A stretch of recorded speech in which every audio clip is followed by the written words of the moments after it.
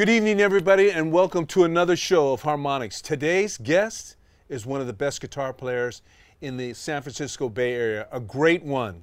Plays with the legendary band Earthquake, Scotty London. Brother, how are you here today, man? Doing great, man. Doing great. Oh, you're really good. You feeling good? You doing oh, yeah. all right? I'm doing good, man. Doing good. You know, the COVID thing's slowing everything down for everybody. It's but, terrible, isn't you know, it? Doing all right, getting by, doing the best we can. You know. So let's get into what Scotty London's life's all about. I know you're one of the badasses, guitar players and all that. When did you actually start playing music?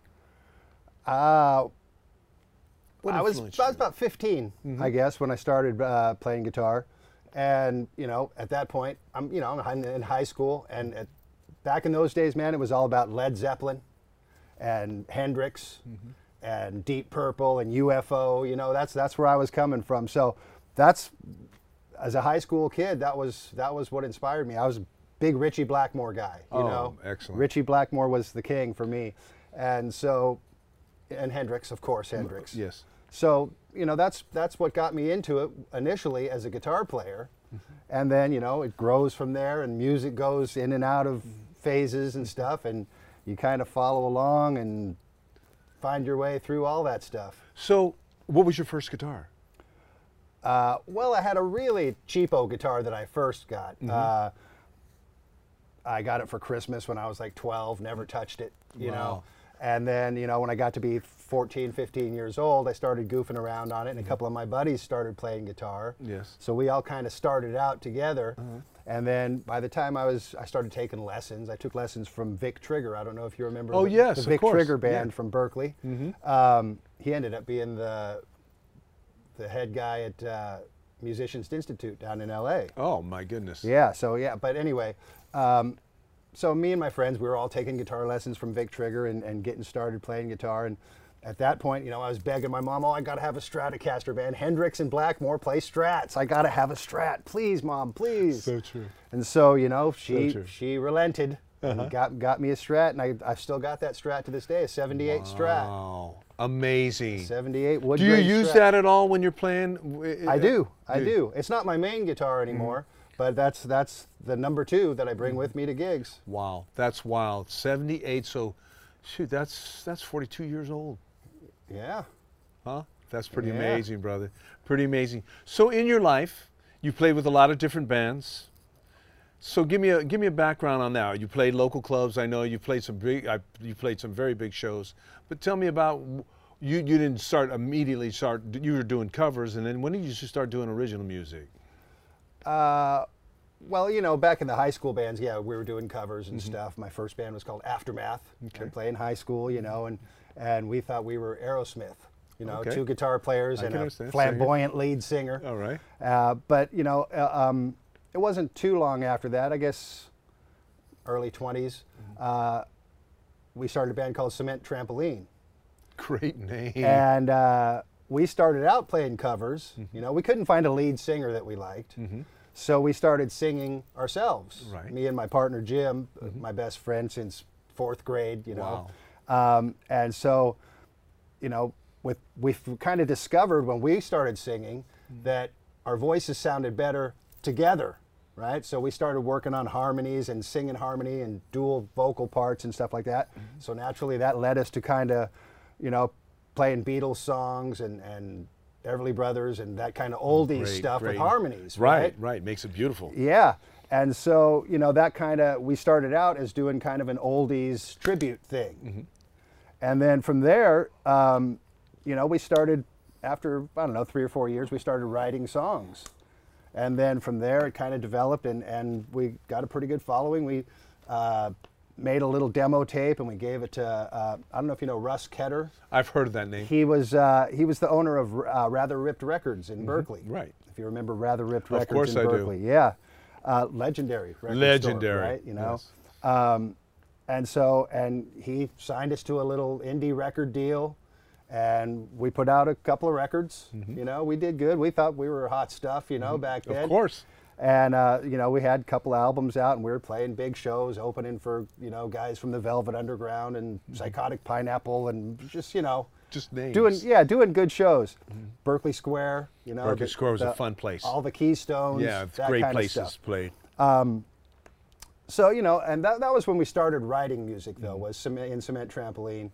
And we had Jim and I had kind of a friendly rivalry, you know. He'd write a song, and I'd go, man, that's pretty damn good, you know. Okay, all right, I got one for you, you know. So I'd hammer one or two out, and he'd go, all right, you know, and we'd go back and forth, and eventually we had a pretty good repertoire of original songs. And that's kind of how it started. And to this day, you know, Jim passed away several years ago now, but I still kind of think, how would Jim approach this? He's kind of my songwriting sounding board to this day, right? You know, love you, Jim. So, you know, I even when I'm still writing songs to this day, I still kind of think about that kind of. That's a beautiful thing. That is really beautiful. And so that was kind of the birth of my personal songwriting journey, was in Cement Trampoline, and, you know, getting material ready for the couple of records that we got signed for. And then from there, you know, once you get into that, you can't stop. No, you can't. It's in your blood. Yeah. It's in your DNA, I should say, right? And so then I start, you know, reading all kinds of books and, you know, songwriting craft, and, you know, because people don't realize that there are it's a technique. There's very specific techniques and very specific little tricks and very specific things that work. Right? Exactly. There's, you know, so you're not really trying to reinvent the wheel when you're writing a song. You're doing proven techniques that work and things like that. And so if you really dig into it and learn the songwriting craft, and again, nobody better than the Beatles, the songwriting craft. You know what I mean? So if you study the Beatles at all, you learn quite a bit about songwriting. You learn how it's done, right? Yeah. So when you're doing your craft, let's just say let's just picture Scotty's at home. Maybe got the little candle going, or you got the little drink or whatever. Got your guitar. What key do you play in, or do you play in a variety of different keys? What is the key? What is your favorite key? Because I know you played with a lot of lead singers, and you got a great one right now. We'll talk about him a little bit later. It kind of depends on what guitar I'm playing. If I'm just sitting around on the couch and I pick up my acoustic that's sitting around, I'm usually in the key of G. Really? Yeah. Seriously? Yeah. Open G.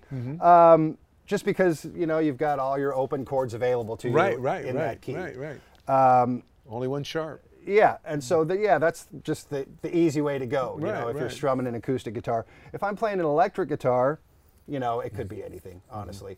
When I'm really writing a song, I will play with different keys to see where it fits the vibe, you know? Where does this riff fit the best? How does it formulate? I mean, a lot of times, you know, if you've got a lot of open string riffs, you're going to be in E or A or one of those open type keys. But most of the time, I will kind of play with the key to see where that whole vibe fits the best. And to be honest, I don't really think about what key the singer's going to be singing it in. He'll have to adapt to the song, I suppose. You have to. That's true. That's very true. You know, Derek and I do the same thing. He goes, "What key you want to sing?" And I always say E, A, D, whatever. And then he'll go, "But we're going to do it in G." Okay. Well, you got to do that right. You got to follow your partner. So when you're doing that, and you're just, are you actually writing the melody? You're getting the chord structure right. Are you going 1-4-5 pattern? You going minor, or no, you just? I rarely do 1-4-5. You're just doing what? What are you doing? That's been done. That's blues, right? That's been done. So what do you normally go into? You just. That kind of depends on how inspiration hits you. You know, sometimes I'll think of, or you know, a cool phrase will pop into my head. Well, hell, that'd be a great little catchphrase for a song. You know, there's my hook. Right? And so then it's all about turning that into a musical statement, and it all builds out from there. Other times, I'll be noodle around on the guitar and just go, oh, that's kind of a cool riff, and it all builds out from there. So there's no one way of doing it, you know? It's kind of whatever is happening at the time, that's working, go with that. Let's go with you know? it. Right. And so that's the approach I take to it anyway, is just, you know, whenever something hits, Follow up on it. That's it. Feed on it. I wanna say something real quick. What he just said about noodling on the guitar, that's old expression. I'm just noodling on the guitar. I call my guitar players up back in the day, and then I go, "What are you doing?" I'm just noodling around my guitar, you know, because you're just kind of you're riffing all over trying to figure this thing out. Just playing. Just playing. So right now you're in the midst of. I know you're a guitar teacher. So how does that affected you? This whole pandemic, the last, what is it? Now we're in the 9th month or 10th? Yeah, 9th month. Too many months. Yes. Well, it's affected everybody. Right. You know, I mean, the band Nobody's has playing. no gigs. Yeah. The band has no gigs. Right. That put everything, you know, brought it all to a screaming halt. And we were just at the very beginning of the songwriting process for an album. We wanted to record an album this year. Right. And so we, you know, that all stopped. Everything stopped. Everything stopped. Everything just stopped. So, you know, no gigs, no recording. We're still songwriting, Okay. you know, but we have to do that virtually. Virtually, right. Yeah, Remotely. you know, with FaceTime and Zoom and all that kind of stuff. So we're doing that. Okay. You know, I've put a few songs in. Robbie's co-writing with everybody and writing, he, you know, and Johnny, everybody's contributing. Right. And we're, you know, we got a pretty good batch of songs right now, Good. but we're just kind of waiting until we're able to Go into get in the studio. Right. You know, right. get in the studio and safely record with everyone and, you know, not have to be so rigid. walking on eggshells. Yeah, I know. you know? It's so odd. So how many students, I know you're, I've heard about your teaching guitar. How's this affected you? What was the height of your, you know, your students till now? What did you have at one time? Well, at one time I had about 40, close to 40. That was the peak. Usually I'm at around 30, 32, 33 students How about per now? month. Really? How about now? Well, per week, actually. Now I'm down to 16, 18, something like that, I think it is. Wow. So I'm at about half. Right. You know, it's the pandemic has hurts. cut my business. You know, that's my bread and butter. Exactly. Right? You know? Yeah, You and I exactly. know. You know, Yeah. we don't make a lot of money Yeah, playing yeah, clubs. right. So, teaching, you know, is where I make my money, and I'm living on half my dough. Wow. You know, so it's not an easy time. It's not an easy time. So when a student comes to you, I just want to, because you got to be one of the most likable guys on the scene. You know that, Why, man. thank you. You know, you know how when we met, you're just a great guy. How do you start a student? Like, say when a student, you got beginners, possibly intermediate, and then you got guys that are really trying to learn some other tricks from you and your experience. How do you balance that out? You know, you got to be real kind to the beginner. You don't want them to leave. Right. Well, that's part of the thing anyway, is encouragement, right? No matter what level they're at or how good or bad they are, encouragement is part of the thing. Right. You know what I mean? I always say, you know, you're doing great. Keep it up, man. Practice this week. Do great. Don't forget to bring your check next week, you know? Right. It's your bread and butter. Yeah. It's So, supposed to be realistic, right?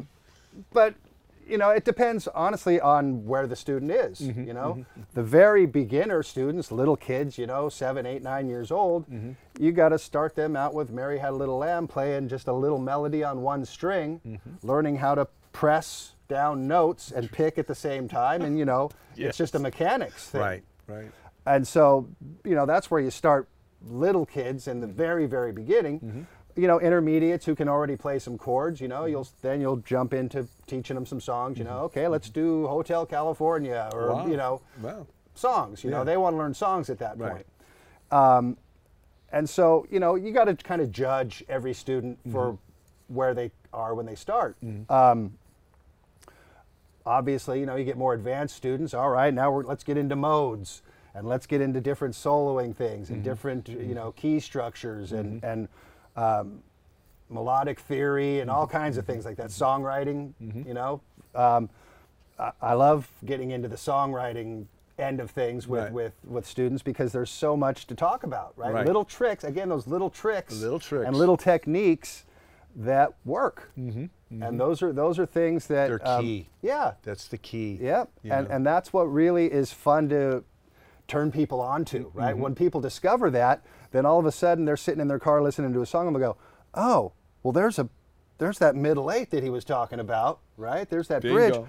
oh, double chorus at the end. He was just telling me about that, you know? Yeah, yeah. So, you know, things like that. And it makes you feel good and makes you motivated even more to get them involved even more with their instruments. Absolutely. And, you know, and I think back to, again, I'll mention him again, Vic Trigger, my guitar teacher, right? Huge influence on me. Right. Right? And started my whole journey pretty much. And is Vic still alive? no, he's not. Oh, he okay, passed away a few years ago, too. What was I saying? Oh, but to be kind of that guy for other people is huge for me. It's a blessing. I really enjoy it, and it really it's is a spiritual blessing. connection. It because, is. because what you're saying right there is you're taking the man that actually showed you, a music teacher, and you're carrying that on. Exactly. Carrying it on to others. And like I said, it was so huge for me. If, you know, I don't expect to be that huge for all my students, but if I can be that huge for even one or two of those people, You made it. that's huge. Right, it's huge. Right? Yeah. And I hear all the time from people, you know, students that I haven't seen in 4 or 5 years will call me up and go, oh, dude, I'm in a band now, and we're playing out, and it's great, and I just great. want to thank you for my journey, and, you know, so that's the kind of stuff, besides Makes the it money. happen. Yeah, that Makes it really happen. makes it, you know, a fun and worthwhile profession, you Right. know? Because I always told myself, as a kid, you know, I was pretty realistic. You know, very few people become mega rock stars, Very few. you know? And so, you know, I never really expected to be a big rock star. Of course, I wanted to. Of course. We all did. Well, yes, we of all course. did, you know? That's Of course. That's was the dream. That is the dream. But I always told myself, you know, if I could just make a living on my guitar, I'd be a happy man, Amen. you know? And so I've been doing that for Bring a lot of joy, brother. for many years now. You bring a lot of joy when you're on stage, and you can see that you have a lot of joy. I think once the pandemic comes back, gets out, and we get back to playing live again, I think there's going to be a whole different kind of joy. Oh, absolutely. You know, because you're missing it. You know, this is the first time it kind of like For everything us just. and the audience. Yes, and I think that's a thing. Let's talk about your band, Okay. Earthquake. Long life, long life, long Oh, lines, yeah. long. You got roots there. Let's talk about each of them individually because you're there. We'll go to the rhythm section first. Let's go to Larry Lynch, great drummer, huh? Great drummer, great vocalist. Man, that guy can sing. Sing. Yeah. He added a whole nother dimension to our band when he joined. You know, just the harmonies and the beautiful vocals that he adds, in addition to being a badass drummer. Badass drummer. And just the His professionalism. exuberance. Yeah, he's a great guy. Right. You know, so Played with Ken. yeah, Played with yeah, Greg. from the Greg Kinn band. Yeah. You know, played on all those great records, those All of them. million selling So records. Big time. Yeah, he played on all those. So, yeah, Great nothing guy. like Larry, man. Nothing like Nothing Larry. like Larry. Such an exuberant guy, and that's how when you went to your show when I did the MC for you guys when you did the video, I got to reconnect with Larry because we played Long Branch 40 years ago, right? So then, the Jet. Jimmy Jett. Yeah, Jimmy Jett, man. Spalding, tell me about him. I know he's going through a little bit of health issues. He's got some health issues he's dealing with now. I don't know how much we want to get into that right here, we but don't. Great bass player. oh, unbelievable bass player. Again, you know, all the guys in the band are top notch. Class A. Yeah, top notch. So that's what's fun about it. But Jimmy's the nicest guy in the world. Of course. Jimmy's just the nicest guy in the world, man. I love Jimmy, and you know, a great musician, great ear. Great stage presence. Yeah. Exuberant. I mean, stays in the pocket. That's something that I feel like this band really has going for them, is that everybody likes each other, genuinely likes each other, and we get along well, and we have fun together, and Should be playing Fillmore. That's what I tell people. I'd love you to. know, huh? I'd You know love what I to. mean? So, and then let's go over to your lead vocalist, who we've known a long time, Johnny O'Day. Johnny O'Day. Johnny got me in the band, basically. You guys were in a band together previous years ago. Not really. No, you guys we've knew, just but known each other. You guys kind of rubbed shoulders. Yeah. then, Oh yeah. We've been very good friends for many years. Great singer. Back in my cement Oakland. trampoline days, Johnny was in a band called Air Raid Yes. with the great Tommy Mary. Yeah. I don't know if you know Tommy. Oh, so I know Tommy too. And Got to get so- him on the show. Yeah. And so, And Cement Trampoline and Air Raid were very different bands, but we were like brother bands because we hung out all the time and right. gigged together and did all kinds of stuff together. And you know, they'd come to our gigs and we'd go to their gigs. And, Support. yeah, and you know, even when we weren't gigging, we were hanging out. You know, we were those were the party days, right? Of course. So, but Johnny was the singer in Air Raid, and so that was when I first met him, and that was again many moons ago. And so we've known each other for a long time. Great guy. And Oakland boy. yeah, Oakland boy. Oakland boy. Yeah. And so he was recording a solo album With Tommy. With Tommy, Right. Audacious Rising, and he wanted me to do a slide track on the album. And so he called me up and said, you know, I want you to play slide on this song. And absolutely, let's do it. How are we going to do this, Tommy? Well, Tommy's going to be in your house at your house tomorrow, or you know, next week, whatever. He said.